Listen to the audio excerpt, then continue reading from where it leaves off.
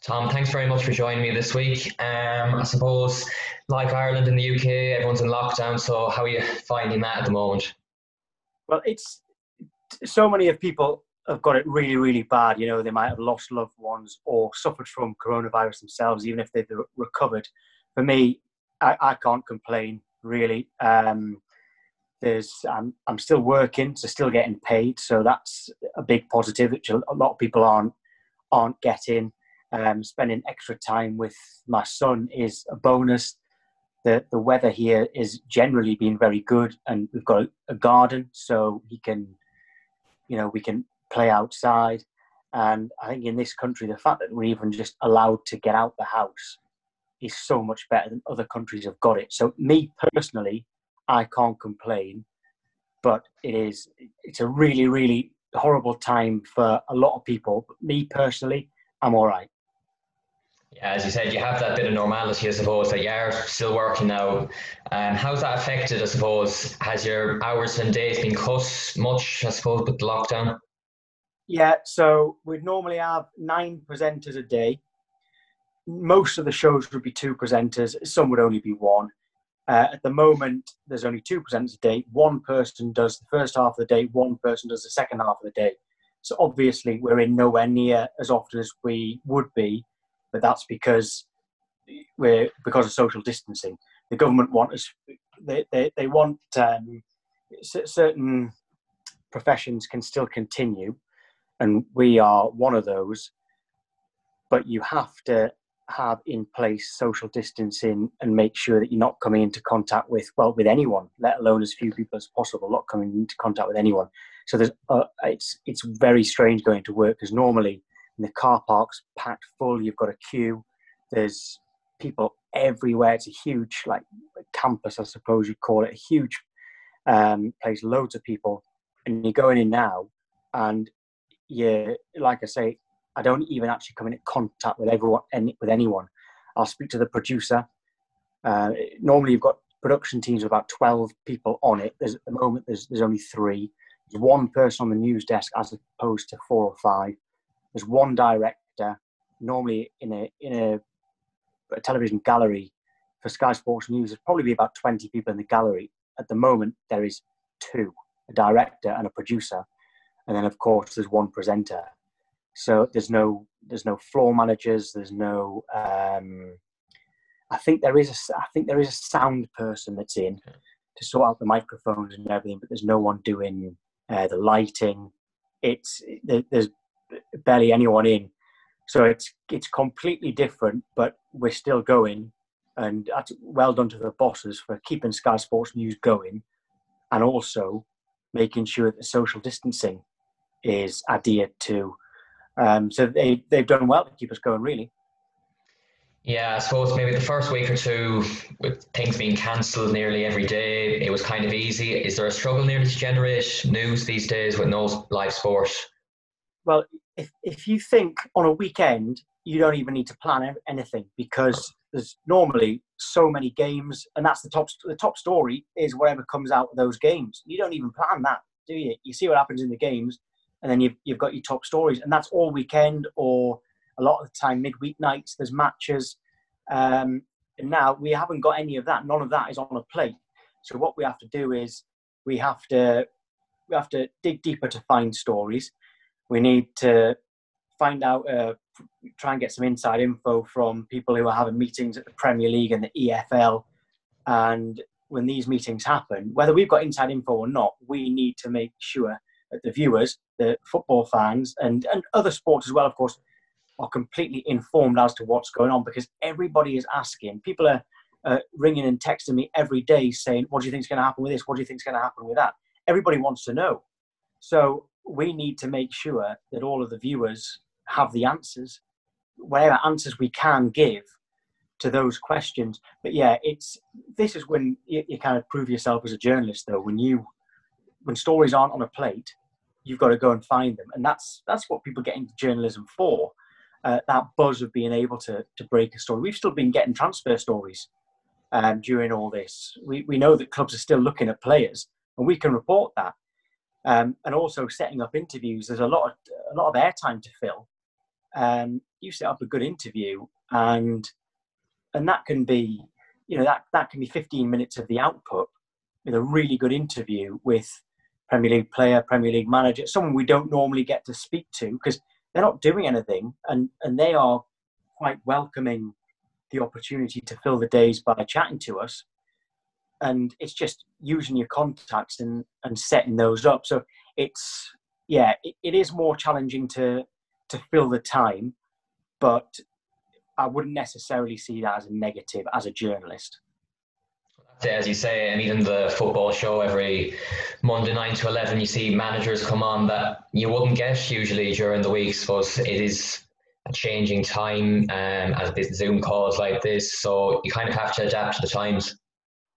Yeah, I'm really enjoying that show, actually. I think it's brilliant. Yeah. So normally we get to speak to the manager every week, but it would be a news conference with a lot of journalists in there. Yeah. The manager might not necessarily like all of the journalists. He might not know some of the journalists, and they're quite guarded. When they go on a show like that, or just it's so much easier when it's a one-on-one because people open up. And you can see these managers and the players, they're much more relaxed. And that's, the fact that, Dave Jones and Kelly Cates are asking the questions, who are excellent broadcasters. And you've got, they're also happy to open up to ex-players like Neville Carragher, Redknapp, Souness. And, you really end up getting the best out of them because they're relaxed. There isn't a press officer sitting next to them. And press officers have got a very, very important job to do. But sometimes they can be a little bit defensive. And I'll say to a player, just don't answer questions on this, and this. And these players, they're there. There's no one next to them. They're just having a chat.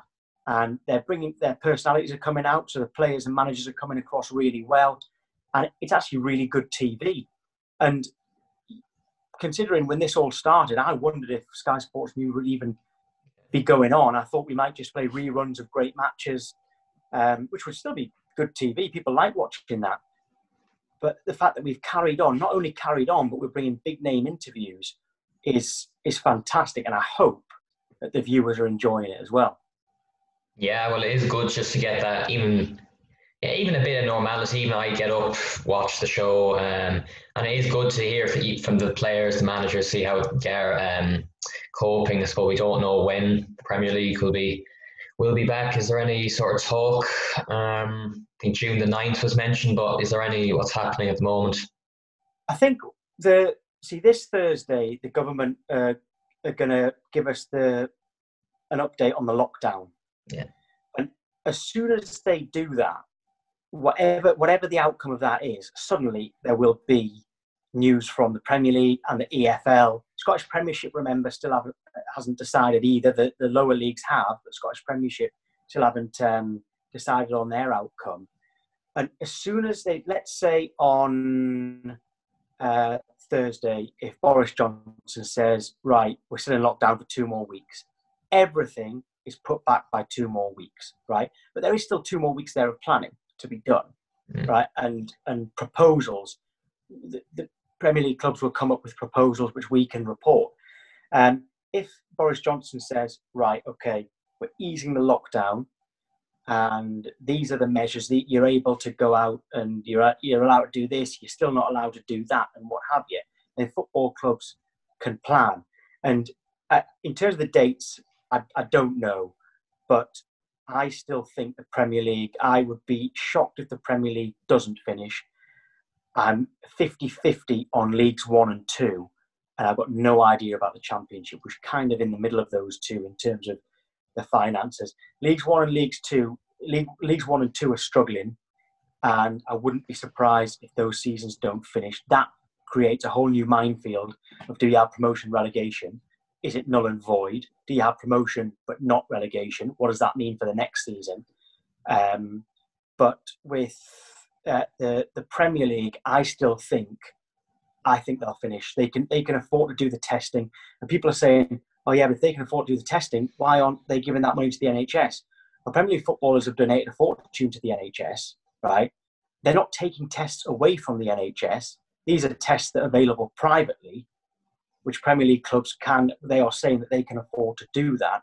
And if they can do that and the games continue, they still get the broadcasting money, which is vital to them, and they can actually finish the season. And not finishing the season causes so many problems, not just with promotion and relegation, but then there will be certain clubs will definitely take legal action, and that's another problem as well.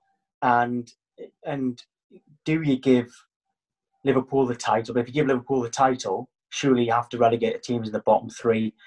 The easiest thing is just to get it finished, and I still think the Premier League will. Championship, big question mark. Leagues 1 and 2, I'm 50-50.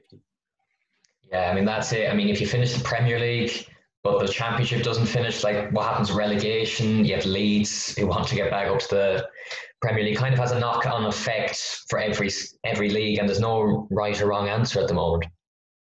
Yeah, I think that's why the authorities, the Premier League and the EFL, they are desperate to finish it because it takes away all of those problems. But it just might not be possible to finish it for various reasons. I mean, there'll certainly be no fans. Yeah. I don't know about the neutral venues. I also don't really understand the need for it to be at neutral venues. I've never really had a decent explanation as to that. But certain clubs are also not happy about that. I'd be very upset if Premier League clubs who are down at the bottom kicked up a fuss saying, we don't want to end the season. And their reasoning was because, they're in a relegation battle. And ending the season would mean they stay up. I would hate that because that shows no integrity. And I quite liked Daniel Farke, Norwich at bottom. They're in the bottom three. Yeah. And he said, he wants the season finished. And then you've got people like, Crystal Palace, for instance. Sorry, I'm just adjusting myself. The Crystal Palace, for instance, they're not going down. Roy Hodgson is in the critical category. Roy Hodgson still wants to finish the season. And when you say, right, well, Roy Hodgson, who is deemed to be in danger of coronavirus, actually wants to go back to work and wants to finish the season. Someone will turn around and say, oh, yeah, but they're not getting relegated, so he doesn't care. Well, hold on. Every single club is saying that the health of the players and staff comes first. But their first reaction to that, when I talk about Roy Hodgson, is, oh, yeah, but that's because they can't get relegated. Well, that's definitely not putting health first if the first thing they say is actually about survival and either going down or staying up, and that's finances. So I'm just not convinced that everybody is saying that they're putting the health and safety of their players and staff first.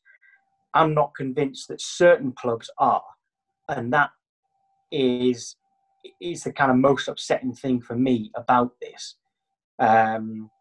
because it is just a lot better for everyone. And the fans want the season finished. That even if fans can't go, but fans want to watch it on TV. Fans love their football club, and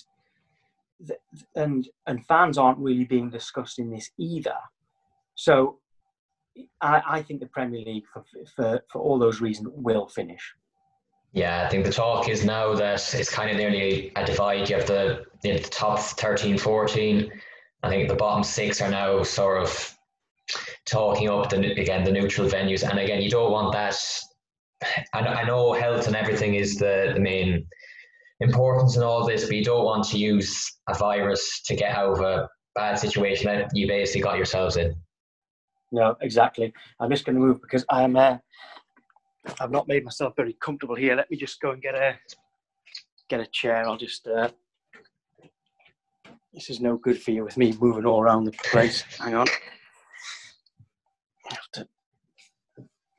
I have to kick my girlfriend out of wherever she is. You're waiting in here? Right, hang on. No, it's all right. I'll do it here. All right, this should be better.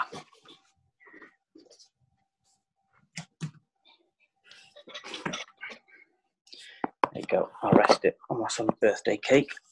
That should be fine. Right. That's much better. Right. So yeah, we'll move on to yourself, I suppose. How did you get into sort of the television? What was the path towards where you are now? Well, I was at university doing media, and my plan was to always, the only reason I did that course was to try to get to Sky. I managed to get some work. It's quite difficult work experience at Sky. I managed to get some with a year left of my course. And the work experience ended up with me getting some paid shifts as a runner. So making the teas and coffees. So I actually was doing some running shifts in my last year of uni. I still finished uni and then just carried on full time as a runner and worked my way up from there. So getting into Sky was like, I don't want to say there was luck involved, because it was hard to get the work experience. And then I had to, when I was there, I'd obviously worked so hard that I impressed that they gave me some proper shifts. And that was me in Sky then. And I was ready there to I was at the very bottom of a ladder. There was a ladder I wanted to be on. And I was able to work my way up from there. But getting into Sky was purely by applying for work experience, getting it, and working hard enough to kind of stay there. Yeah, I suppose even a lot of things, you just need that one break sort of just to get into something. And yeah, you do need that bit of luck. So you get into Sky. Was it just, how many years were you a runner? So I was a runner for 2 or 3. Well, it was August 2004 until about October 2006. Over 2 years, I was a runner. And there's runners are kind of big because it's not really a great way to sort of treat someone who has worked hard to get a degree, or these days it would be a journalism, quite like the NCTJ or something, a journalism qualification, and then to just have them making teas and coffees and just doing whatever you were told to do. I don't think that's a great way to treat someone. I mean, that's just the way it was back then, and I enjoyed it. I'm not complaining. I really enjoyed it. I got a lot out of it, and it toughened me up as well. But that's kind of gone now. And good people, when they get the job, they've already got their journalism qualification, and they actually come in and do some journalism as opposed to what anybody could do. So I was a runner for over 2 years, but it was great. I met a lot of my heroes. I ended up going to the Champions League final in 2006, which was Arsenal-Barcelona. Barcelona won, a late goal from Belletti, who ended up signing up for Chelsea not so long after. So, and that was in Paris. So I'm certainly not complaining about those few years. Yeah. I really enjoyed it. Hard work for not a lot of money. And that's when I got the move to Sky Sports News to be an editorial assistant. So when you see the breaking news on the bottom of the screen, that would be me typing it up. Yeah. The tables, the Premier League tables and the fixtures on the side of the screen, that would be me. And then from there, it was up to sub-editor, which was cutting the interviews that came in, writing the script, writing the links, cutting the picture. If you're talking about someone being injured, you find the clip of them getting injured, put the words to it for the presenter to read. And from there, I went on to be a reporter and then presenter, and started presenting in August 2011. So it was 7 years between that first shift, well, work experience, I suppose, to my first shift as a presenter. It was almost to the day 7 years. Yeah, so is it hard to get noticed? Like, what sort of things, you just have to stand out from the crowd? Is it just to move up that ladder? The hardest thing was showing patience, because you're thinking, God, there's so many times you think, this isn't going to happen for me. This is what I want to do. Yeah. I'm working hard towards it. And sometimes you feel like you're not getting anywhere, but actually you are, because the more you do, the more journalism you do, and the more you're learning. And you might think, yeah, but this has nothing to do with being a presenter, like a broadcast journalist. Yeah, I'm becoming a better journalist, but that is all so helpful, and you don't realize how much you are helping yourself. You think, oh yeah, but I need to get on camera. I need to practice presenting somehow. Actually, no, you don't. You need to learn how to structure a story. And if you're reporting, you need to know the best way of interviewing someone, then you need to know the best way of putting that together in a package and telling the story properly for the viewers. All of the rest will come if you put that hard work in. And it was just very much a case of I worked my socks off. And a lot of people in the same situation, me, decided, you know what, I'm not doing this anymore. I'm moving on to potentially a different company or potentially a different career in all. And it was the patience that was the hardest thing. Just working and working and working and hoping that it was going to get you to where you wanted to be, which thankfully for me it worked. So you get that finally that in front of the camera, first day. I suppose, what was it like? You see sort of the red light come on. Is it just a completely new world because you were behind the scenes for so many years? It was amazing because I was on 7 p.m. till 10 p.m. on that first time. I got in at 2 p.m., which is very early. And every hour I was thinking, I'm going to get nervous now. Yeah. I'm going to get nervous now. And it kept going and kept going. And, you know, I was got changed, got to makeup and everything and ready to go on. And I'm still thinking, well, the nerves are going to come soon. And they actually never did. They never did. So red light comes on, like you say, and get started. It was me and Vicky Gomersall. She was presenting with me. We had a guest on as well, Trevor Stephen, who used to play for Rangers in England, because Rangers were playing a game in the Europa League at the time, and so he was updating it, and it just never came. And the nerves, I mean, they never came, which was a nice surprise for me. And a lot of people I know say that they couldn't deal with the nerves. They just wanted to like go home. And then you've got other people like Natalie Sawyer felt the same way as me. She came up in a similar sort of way as I did. She started as a runner too. She got there quicker than me, but she started as a runner, and her nerves never came either. So it's strange because you don't. Yeah. I can't put that down to anything. I can't. Sometimes people say to me, "What's the best way to deal with the nerves?" I actually don't know the answer because you can't stop the nerves, and I wouldn't say nerves are a bad thing either.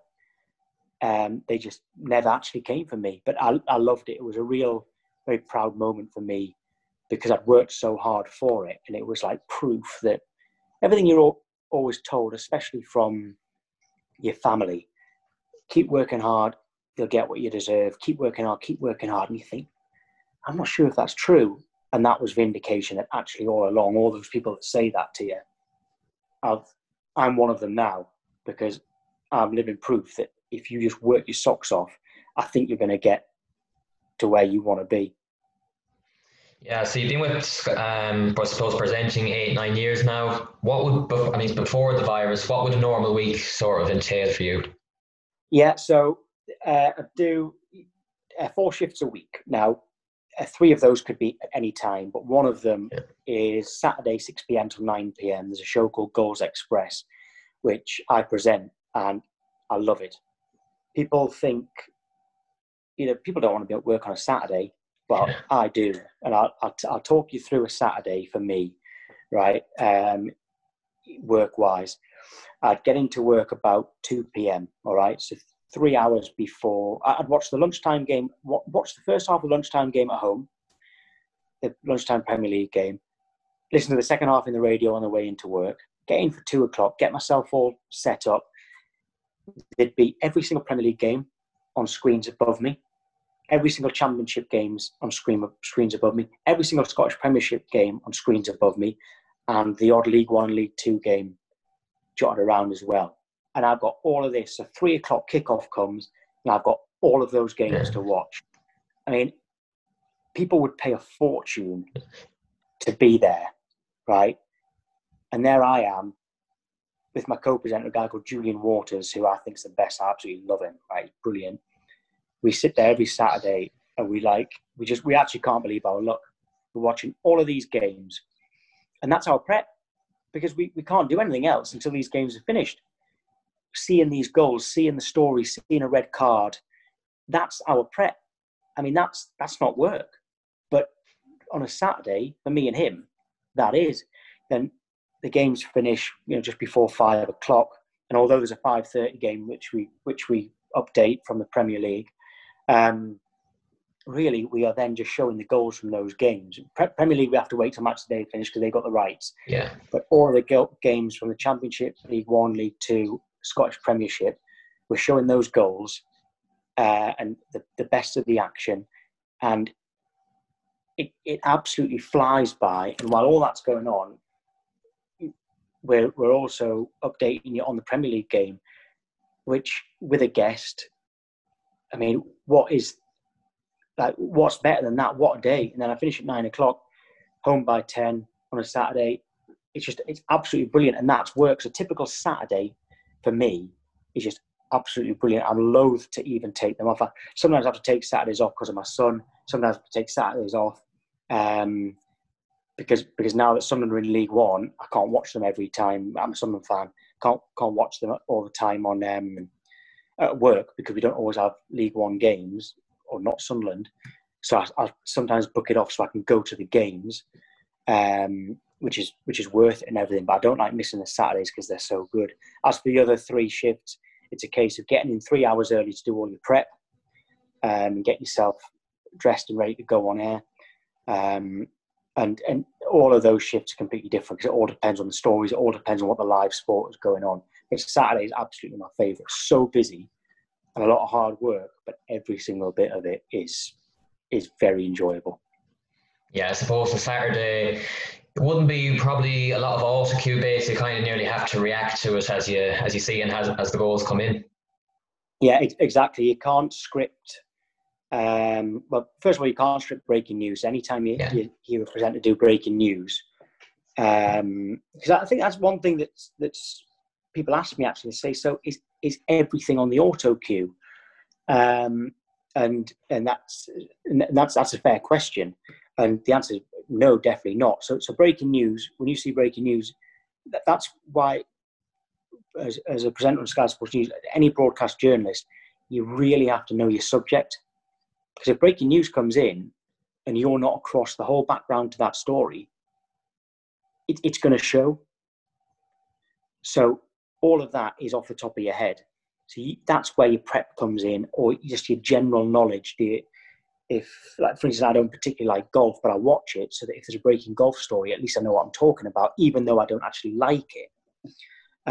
So breaking news, you can't script. If there's a live game going on, football, cricket, rugby, union rugby league, whatever it is, when we're updating that, obviously you can't script that because it's live. And if you've got guests on set, you could ask someone to do the questions for you, but no self-respecting broadcast journalist would, because they believe that, understandably, that they're going to write questions better than anyone else, because that's the way we are. So none of that. That's all you. So you're talking now, less than 50% of it is on auto cue, and a lot of that would be you scripting it anyway. So it's still your words. Yeah. Do you find it challenging, I suppose, with so many sports that Sky cover? Was football always the main one? I suppose I wouldn't be a cricket fan, so I wouldn't know so much about that. So would you have to keep an eye on every single sport that Sky cover, really? Yeah. So, I mean, for me, football, I'd back my knowledge of football against anyone in the whole industry. I back my knowledge of football just because all I do is watch football. I just talk about football. I'm sad like that. Honestly, that's all I care about, and I love going to football matches, even non-league, which we don't even report on. Yeah. So football, no problem. Cricket, love cricket, no problem. Rugby union, no problem. Rugby league, no problem. Golf and F1, I'm not a massive fan. It can still be quite gripping when you watch it. But that's something that I knew a long time ago that I needed to do. I need to do more research, put more effort into it. And the best way of doing that is watching it. The Formula One, if the Grand Prix is on, just watch it. If there's golf on, and remember, there's golf on, the PGA Tour and the European Tour, Thursday till Sunday, 4 days of golf, 4 days of live golf, most weeks, 2 different events going on. Then you've got the Masters and the ladies golf as well. There's so much golf that you can watch. There's no excuse to not watch it, even just for you don't have to watch the whole day. Keep watching it. See who's leading. See what the stories are. Maybe the story isn't the leader. Maybe the story is that the world number one is in danger of missing the cut. And the best way of doing the research is just to watch it. And let's be honest, that's not that hard, is it? To watch sport all day. It's certainly something you'll never hear me complain about. But yeah, you will know which sports are not your forte. Don't just brush them to the side and think, I'm not bothered. Do more work on those, because for me and for you, the football will just come naturally. It's the others that you need to do the work on. In terms of breaking news, I suppose, was there one story that came up whilst you're alive and you think, wow, I'm breaking this to the people? I think that it's actually the ones that I remember most are actually stories that I have, when you say break them, I think you mean being on air and reading out the story. Actually, the ones that matter to me are the ones where I've been at the heart of that story. Like, I'm the one who's been, when you see Sky sources, it's me. They're the ones that mean the most to me, because I've been on top of that story all the way through it. And there it is. It's done. I've been right all along. And there, for me, they are often transfer stories. So Raheem Sterling to Manchester City from Liverpool was a summer-long saga. And it messed with my head, because all day, every day, I was getting phone calls about it, right? From my sources, right? Plural, because you never just trust one. From people at work saying, we really need an update on this today. And I was so happy when it was over, but it was all worth it. You know, there's a lot of arguments as well with it. People saying, I don't think we can run that because, we're not sure if we trust your source. And I'm saying, well, you trusted it last week and everything was right. So why aren't you trusting it this week? And it's kind of vindication when that story is there on the breaking news and you've done it. There's a huge satisfaction to that, which some people see Sky Sports news presenters as just people who, like I say, go up and read auto cue. We're not. We're journalists. We're broadcast journalists. And our job is we've got lots of things that we have to do. Like, we've got to be good interviewers. We've got to have good knowledge of sport, but also we've got to have good contacts. And breaking stories is a huge part of that. So the Raheem Sterling one sticks out. But before that, I've always broken stories when Alex Oxlade-Chamberlain has moved, and he's been in some big ones. Broke, as a Sunderland fan, broke that Paolo Di Canio had got the Sunderland job. I broke the fact that Paolo Di Canio had been sacked. So they mean a lot to me because I'm a Sunderland fan. But the story that broke that I was on, which I had nothing to do with, of course, because this is it's a death. But there was a young Sunderland fan called Bradley Lowery, who you may remember. He had a rare form of cancer and was terminally ill. And his parents and Sunderland, as a club, managed to get him to go to games and basically become best friends with Jermaine Defoe, who was Sunderland's best striker at the time, one of the best strikers I've ever seen in the Premier League, let alone in a Sunderland shirt. And I was on air the day that he passed away, and it was horrible because my son had only just been born. I was a Sunderland fan, so I knew people who knew him, and that stands out as a very, very sad story. And my voice must have been going as I was breaking it, because everyone was asking if I was okay, if I wanted to come off set. Now, I was fine.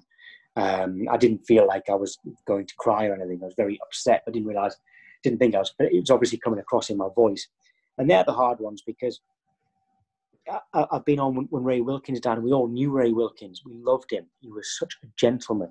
And I was on when Chet Teote died, and my co-presenter, Pete Graves, he knew him, right? So that was very hard for him. And I mean, death's hard for anyone, but especially when you know them. They're the ones that stick out, and they're very, they're really, really sad ones. But in terms of the big ones, in terms of transfer stories and managerial changes, the ones that I've actually been at the centre of are the ones that stick out the most. Yeah, as you said, it's kind of the upside of you get your source, you break the news. That's the good side, and then you have, I suppose, sad stories like that. So I mean, kind of just shows that you're not just a robot, kind of just reading off an auto cue. It's kind of just there's a story behind that as well. Yeah, exactly. I mean, there's been deaths, and a presenter has ended up breaking down and having to go off air. There's no shame in that. I mean, why shouldn't we be upset about something so sad, especially if you know that person? I mean, it's even. I mean, I wasn't on air when Gary Speed died, but I mean, I remember it being such a sad time, a Yeah. really sad time, and so many of the presenters knew him personally, um, and it was horrible. And there's yeah, the Ray Wilkins one as well. I remember when Graham Taylor died, the presenter that was on knew him, so he broke down. And it's yeah, you can't. People might say, "Oh, that's unprofessional."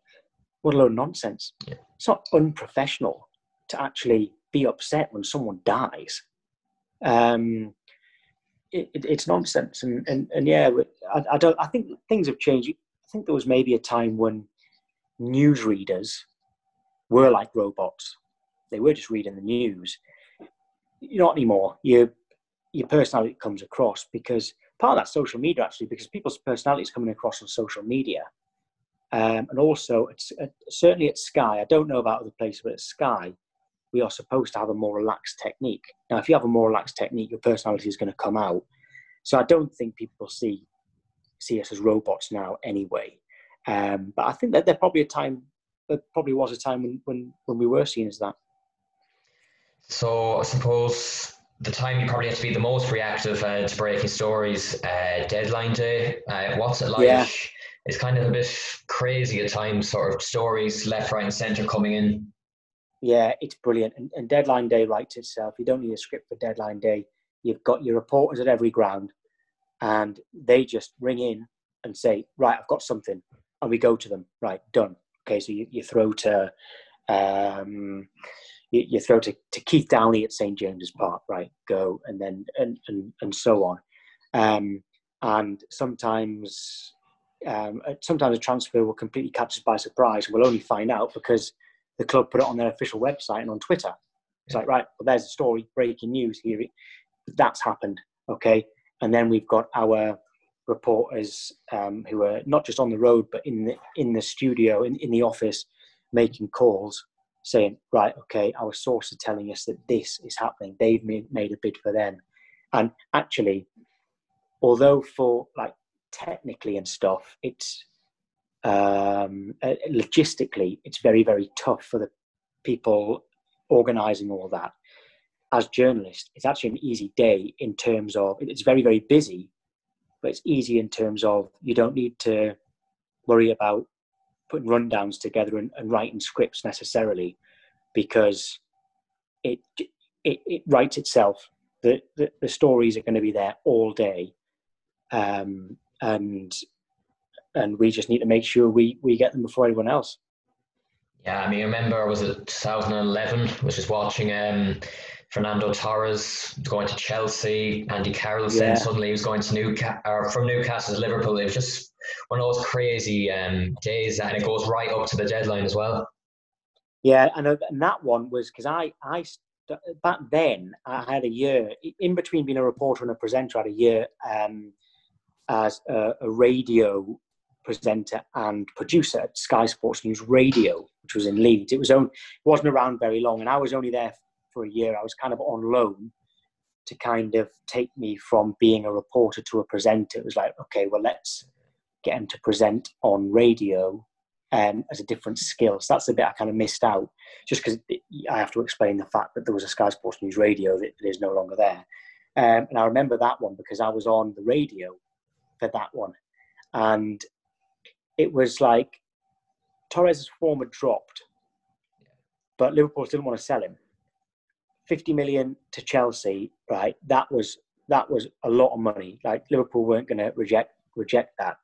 Everyone could see that. I mean, Andy Carroll, I thought he was. I mean, injuries have ruined him, but I thought he was brilliant. Honestly, I used to see him play as a youngster at Newcastle, and he just tore teams apart. But he could never be a replacement for Torres.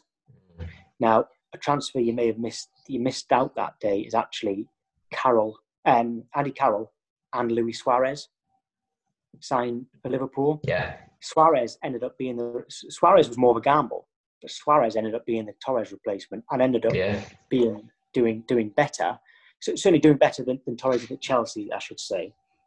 And Carroll, everyone was saying, I can't believe it's £35 million. Mike Ashley made sure that £35 million was up front rather than spread over 4 years with add-ons and stuff that most transfers are. It's £35 million up front for Andy Carroll. And I was probably the only one saying, honestly, it's a good signing. It's a good signing. Newcastle fans didn't want him to go, even though 35 million was coming in. And it just didn't work out for him. And then when Brendan Rodgers came in, he didn't want a striker like that. And his career has just gone. But I remember, you're right, the excitement of that on deadline day was amazing. But I actually thought that Liverpool were getting the good end of the bargain with that one. And with Suarez, they did, but it just didn't work out with Carroll. Yeah, I suppose transfers, like if one player leaves a club, then that club is then suddenly looking for a player themselves, and it just has that sort of rolling knock-on effect, and that creates the sort of panic amongst clubs, I suppose, on deadline day that they feel like they have to get a replacement in. Yeah, I think the best run clubs don't do much on deadline day. Yeah. And if they do, it's because it might look like it's come out of the blue, but they've probably been tracking them for a long, long time. And suddenly they've got the green light. But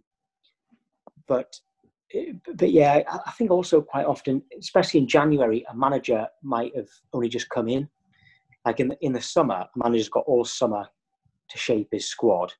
In January, someone might only get the job in the middle of January, and they want to completely overhaul the squad, which is great from a television perspective and an excitement for the fans and stuff. But for that club, they can often end up being stung because of it, and managers maybe having like a desperate need to change the squad, and doesn't always work out. I suppose in terms of fact checking, you get source tells you a deal's on the cards. Do you go to the producer, or do you just trust the source and just go with it? No. So let's say, I mean, a source can be, it's usually someone at the club, like a chief executive, chairman, sometimes an owner, a lot of the times a manager, rarely a player, funnily enough, but sometimes a player. And it can be an agent. So let's say a source tells me a story about they've had a bid accepted for a player. I can't just go with that. Sky Sports News can't just go with that. Interestingly, other forms of media can and do. Yeah. So I'll tell you exactly what would happen. My source tells me that Manchester City have made a verbal offer for Raheem Sterling from Liverpool, right? So this is an actual scenario that happened with me. I phone the news desk, okay, and say, right, this is what I've got from my source. I trust the source. You know, this source has been right for me all the way through this deal. We still can't go with it until we've phoned both clubs. So we need to phone someone at both clubs. If we've got the manager's number, great. Chief executive, director of football, someone like that. Phone them and say, right, we're going to go with this. Out of courtesy, we're saying, right, we trust our source. We're going to go with this story. If they confirm it, perfect. If they say no comment, it's basically a green light. If they say, well, if you run that, it's not true. It's absolutely not true. Then we have to rethink. But then we also have to phone the other club and get an answer from them. So it's complicated because one club might say, yeah, okay, you can go with that. One club might say, no, absolutely not happening. Then you've got to really trust your source. And is it worth it? Is the story big enough that if we get it wrong, we're going to look stupid? So sometimes you have to kind of actually not run it because there is a chance you're going to look stupid. And the best thing is that if you this happens quite a lot, if you really trust your source and the club says no, it's not true, and we run it anyway, we make them. What we can say is we understand that Raheem Sterling is on his way to Manchester City for a medical. This one's hypothetical. We have contacted Liverpool, who are denying the story. Then an hour later, Liverpool might have it on their official website. Liverpool give permission for Raheem Sterling to have a medical at Manchester City. And we've made the club look stupid because they've denied it, you see. And no, you don't want to do that. You never, ever want to do that. But it's like, if you trust your source well enough, you can run that story, but you've got to be absolutely certain. It's very rare that you see Sky sources on the breaking news and it's not true. Very, very rare. Yeah, it's kind of just building that credibility up through the years. I mean, you go onto Twitter, and it's kind of got to the stage where transfers that some journalists might just jump with it and guess, and if it comes off, they look like, you know, they've got the news first, and other times it doesn't come off at all. So it's kind of just keeping that credibility, I suppose, that if you do break it, this is, you know, the actual news. Yeah, and the wording's very interesting. If you see a story in, well, newspaper or online, and it says, who do you support? Liverpool. Liverpool. Say it says, if the wording says, Liverpool could make a move for Ansman, right? Could, very weak, okay? Because yes, they could, but so could Sunderland. Unlikely, but could. That's interesting. If it says Liverpool will make a bid for Antoine Griezmann, all right, okay, that's more, all right, you know, you sit up and take notice. If it says Liverpool have made a bid for Antoine Griezmann, they should be pretty sure that that bid's gone in. All right. So the wording is quite interesting. Some people say, I read in the story that I read in the newspaper that Liverpool are in for Antoine Griezmann, and I'll look at the wording and I'll say, no, that's weak. Whereas if it says they've made a bid, then, you know, they probably have. And if it says they've actually signed him, you've got to be pretty sure that that journalist is right at the centre of it.